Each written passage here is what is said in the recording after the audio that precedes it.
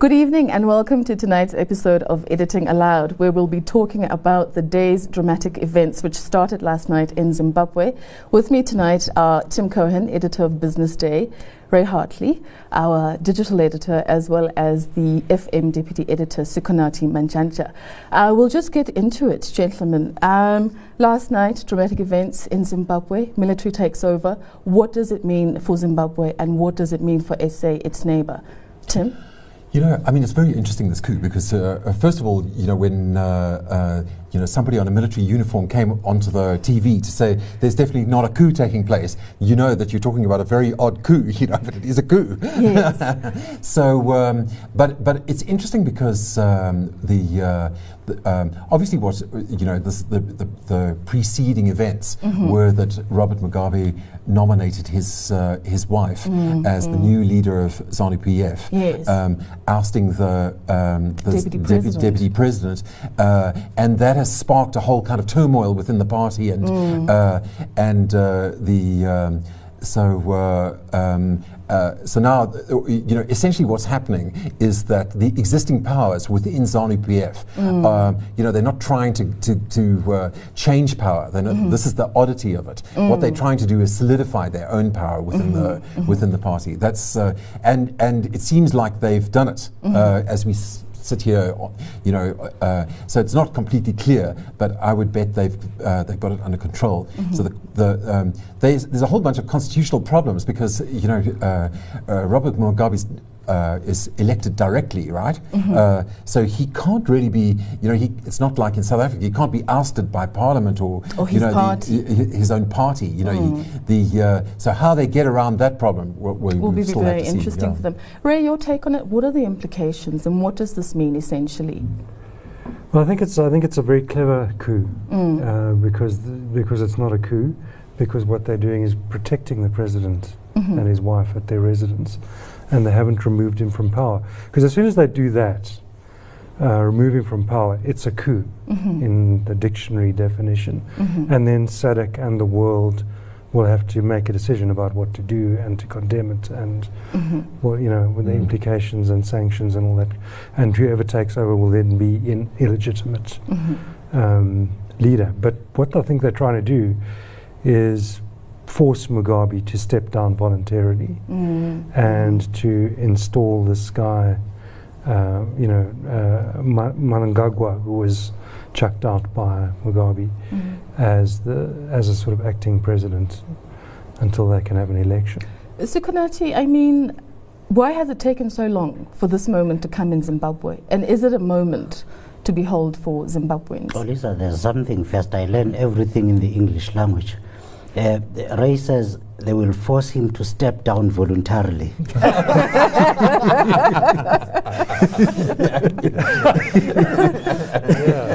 Well, they'll ask him to step down. They'll politely pour him a cup of tea. And so obviously the story changes by the hour.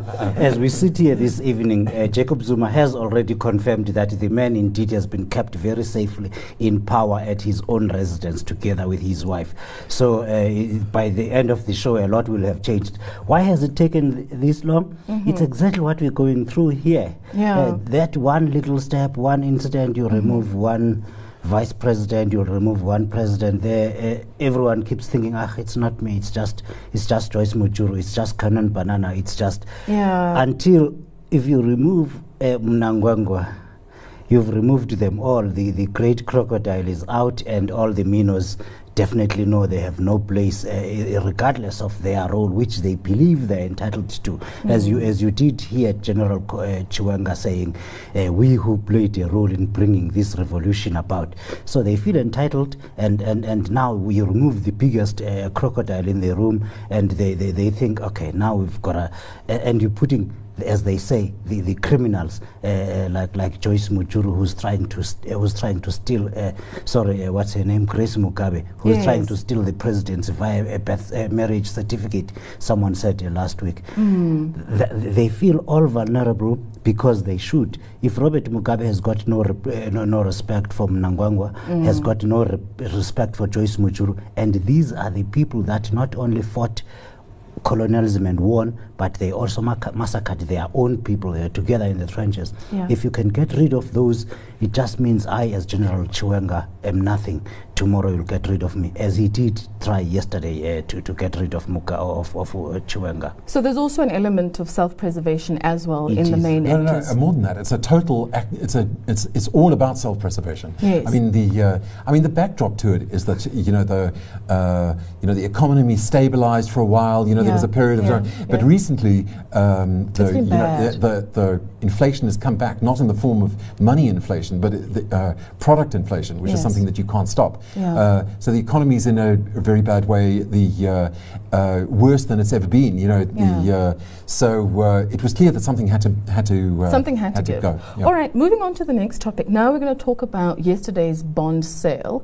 It was a record bond sale for SA. However, investors were asking for a premium in terms of the interest that they're charging. What does that mean? Well, it just means that we pay more for our debt. The estimates that Treasury were putting out really not 6 months ago, that South Africa's debt level, debt to GDP ratio, would stabilize at around about somewhere between 50 and 53% are gone.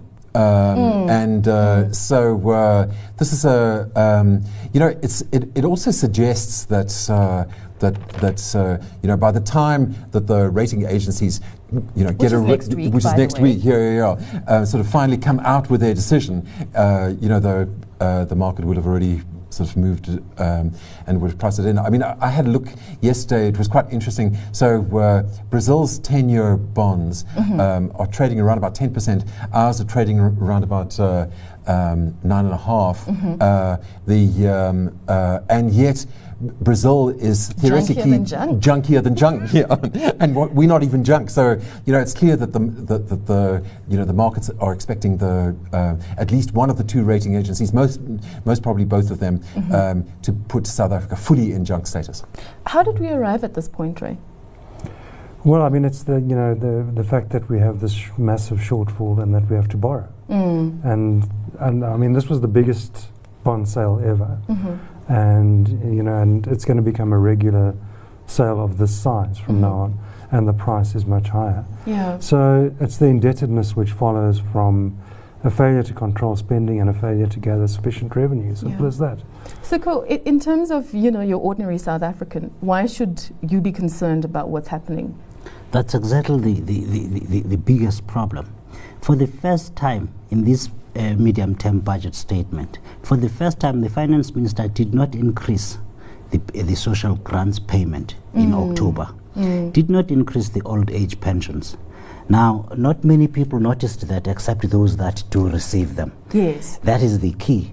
It starts there, stabilize it, and then it goes down. Yeah. What it basically means is that more and more money, Malusi Gigaba said 15% of the budget now gets spent on service and interest. That has just gone up. Yes.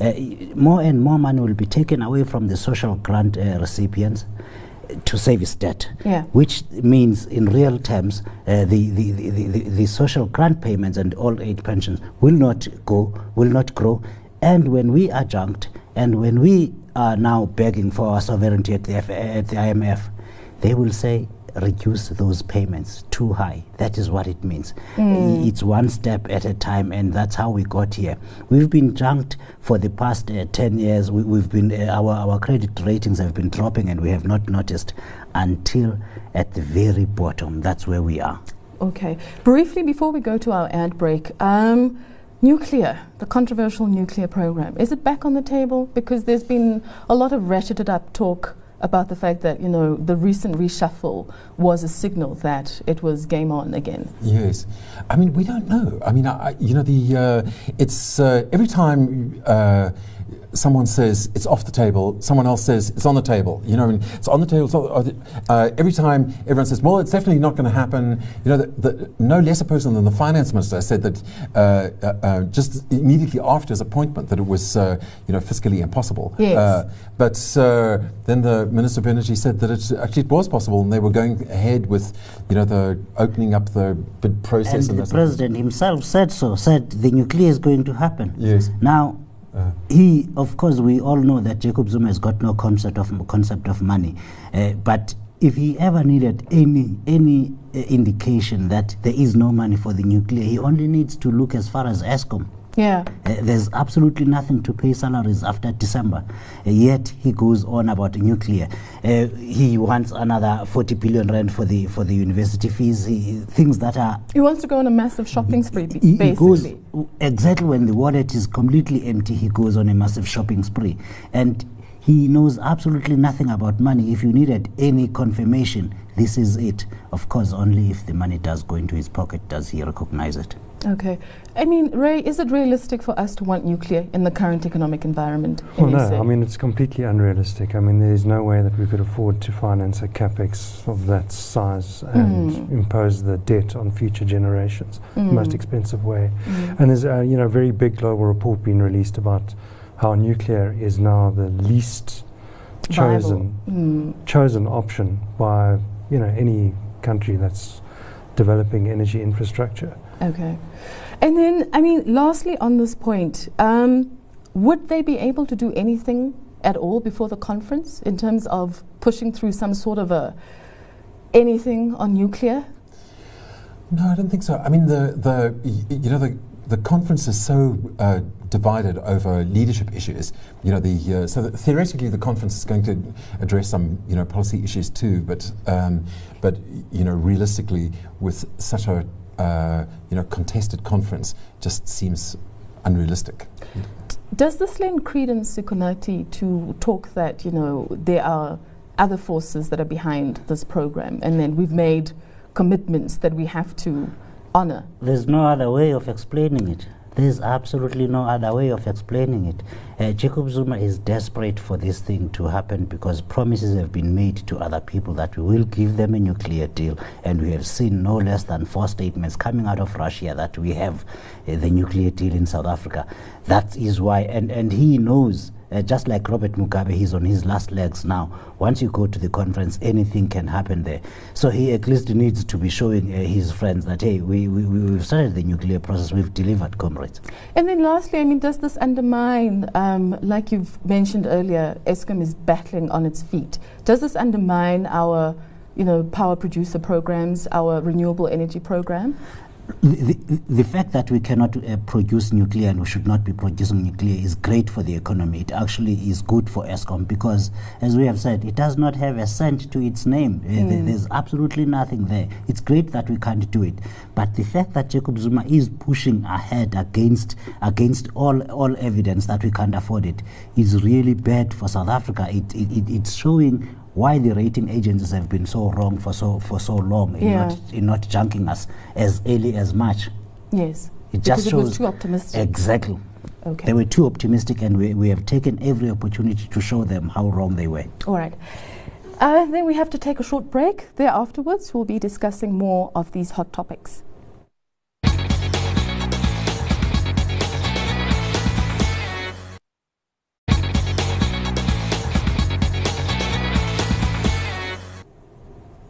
Welcome back to tonight's edition of Editing Aloud.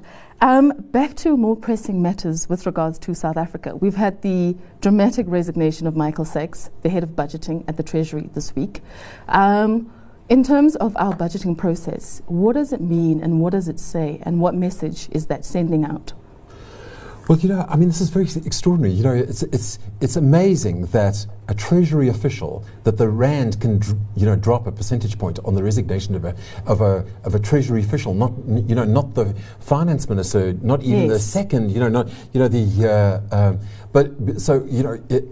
it's very symbolic what's happened here because Michael Sachs was in charge of, the budget office. So this is basically the organization that coordinates and filters the different needs from all of the different departments and really makes the difficult choices about who should get what. And it was always done, with impeccable professionalism and with a technically view. sound. And the idea was always to try and keep South Africa's fiscal integrity intact, right? Yes.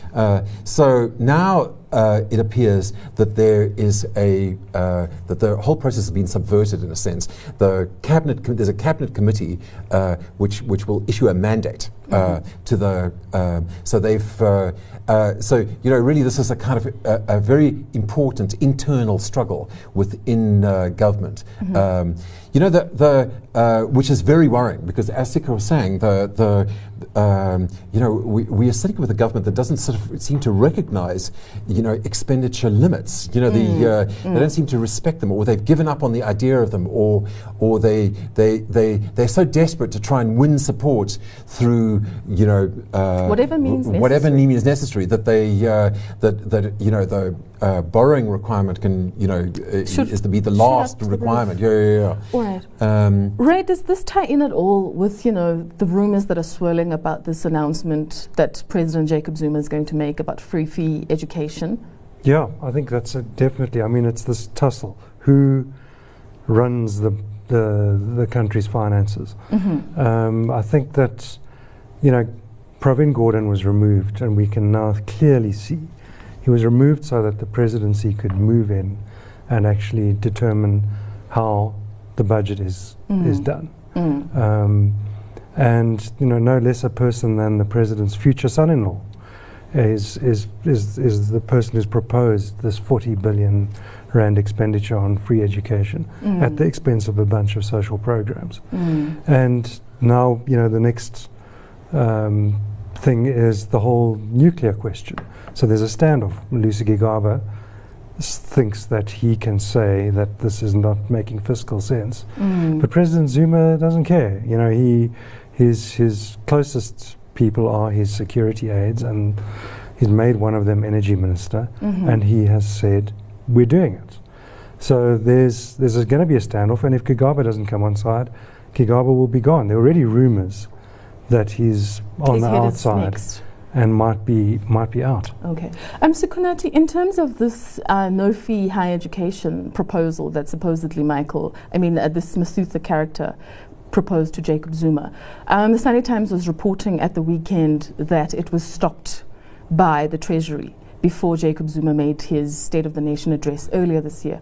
What conditions gave rise to this new emboldened attitude that they can suddenly go to the Treasury and dictate to the Treasury? If you remember, early this year there was something called Budget Office that was created in the presidency, and it was made at that point to sound like the president would have the final say on the budget. Yes. That was shortly after removing Pravin Gordhan. And now this is their first major decision, and of course he wants to leave a legacy of the president who made education free. Never mind whether that is possible or not, and the quality thereof. But that's where it is. And Malusi Gigaba cannot stand up to Jacob Zuma and say no. So the president goes right ahead and does it, and appoints Mpumi Mpofu and others in the president's, in Jeff Radebe's office to specifically look at the budget at the school at the no-fee universities, and that's because the minister now will not say no, and he knows that. And the minister, of course, knows that for the next few months, he still owes his existence in that cabinet to the president. President Jacob Zuma. But then, do the politics surrounding the no-fee debate now define a legitimate discussion about the structure and the efficacy of higher education? Because the fees that are charged at universities, are quite exorbitant, especially for students who come from severely poor families. And some of that is being lost because of what's happening in terms of the political maneuvering. That is a discussion we should always have had as a nation, and there was a time of plenty, that time of harvesting that Malusi Gigaba mistakenly put now. That time is now gone. We were talking about just now about a huge deficit in the government. We cannot at this point, as the economy stands, and it's certainly not in the manner that Jacob Zuma wants to introduce that. You cannot afford it at this point. Definitely we should be able to put free university education for the poorest people in this country, but that is not how government policies are done, government processes are done. You do a cost-benefit analysis and see what you can do. You can cut, for example, 50 of those ministers and deputy ministers there and start funding maybe the first 1,000 students per year. Yes. That's how it starts. You don't just go big as if you're going to go home afterwards. No, you have to keep going and you start small. Okay. But Jacob Zuma just thinks he can do it. But I mean, this is, you know, the interesting thing about this is that it's in contradiction to the Hare report. Which was, you know, proposing a you know, subsidized fees for both poor and middle class kids. Yes. But you know, the kind of irony is that, you know, university students, you know, at the time that they're at university, they're very poor, right? Yes. But they are, in the longer term, over their kind of lifespan, they are, you know, some of the most upwardly mobile, and there's no reason why they should benefit necessarily more than in a situation of constrained resources than somebody who is, you know, looking for a job, you know, who would never you know, be able to get one. Yes. Most universities, the vast majority of university students would be able to pay back their fees, you know, over the duration of their careers. So the question is really, do you really want to specialize that group? You know, you want to lift them out and say they are the ones that should benefit from the system the most. If they can organize themselves and march to your offices in Pretoria, you definitely want to. Do you want to make a plan for this? You know, the Commission had a very wise thing, which is that, you know, you would repay these loans contingent on having the wherewithal, the money to do so. So if you graduate and you get a job, and that job pays you sufficiently, you then start paying back. But if not, then you don't pay back, so you don't have that obligation. And it should be said that, though, you know, worldwide the trend is towards university students paying something for their education, which is precisely because they end up, you know, in the best paid jobs eventually, you know, so it's only fair. Okay, something also that's related to the fiscus. Dan Makila, the PIC CEO, was in Parliament yesterday, and he told parliamentarians that the PIC is not averse to investing in SAA. Your thoughts, Sikonathi? He said that before, but there are conditions. SAA has to be managed like a proper corporate company, and at this point it is not. And SAA has to be rated at investment grade. At this point it is not. SAA has to guarantee a return on investment of inflation plus 200 basis points. At this point it is not. SAA has no governance. He has said that before, and he repeated it yesterday because he was being pressurized. When are you guys investing in SAA? Why are they interested in the PIC investing in SAA? Because all the money has been stolen everywhere else but the PIC. Yeah. So they are desperate for anyone who can sign a check, and Daniel Machila at this point is the person that can sign off on a big check. That can sign off on a big check. Ray, will the union federations allow that? I mean, they've made a lot of noise about saying, you know, their pensions mustn't be touched, and they will kick up a firestorm if Dan Makila or anybody else invest their money into SAA. Well, you see, I know the set of conditions outlined there, I think that, you know, no, because you know, if SAA achieves all of those things and including a return above inflation guaranteed, then there wouldn't be any reason to complain. But under the current circumstances, it would essentially be just pouring the money down the drain. And that I think they would definitely not accept. What I would love to see in that conundrum is when the workers themselves, let's say a formal decision and a request to amend the processes that govern the investment of the PIC. If it is put, I'd love to see whether the workers will say, okay, 11,500 workers that work for SAA can go to hell. We're not putting our money there. Or I'd love to see them make that decision to save the pensions or save those 11,500 jobs. It would be best if they were on that board of the PIC, formally represented and voting on 25% of the vote, and say, let's make a decision. We shove our money there and it sinks as the rest of the money has, or we let those guys go. Okay. Yes. And then finally, yesterday as well, on Tuesday, Eskom board spokesman Khulani Khoma made testimony to the ongoing inquiry into governance issues at Eskom.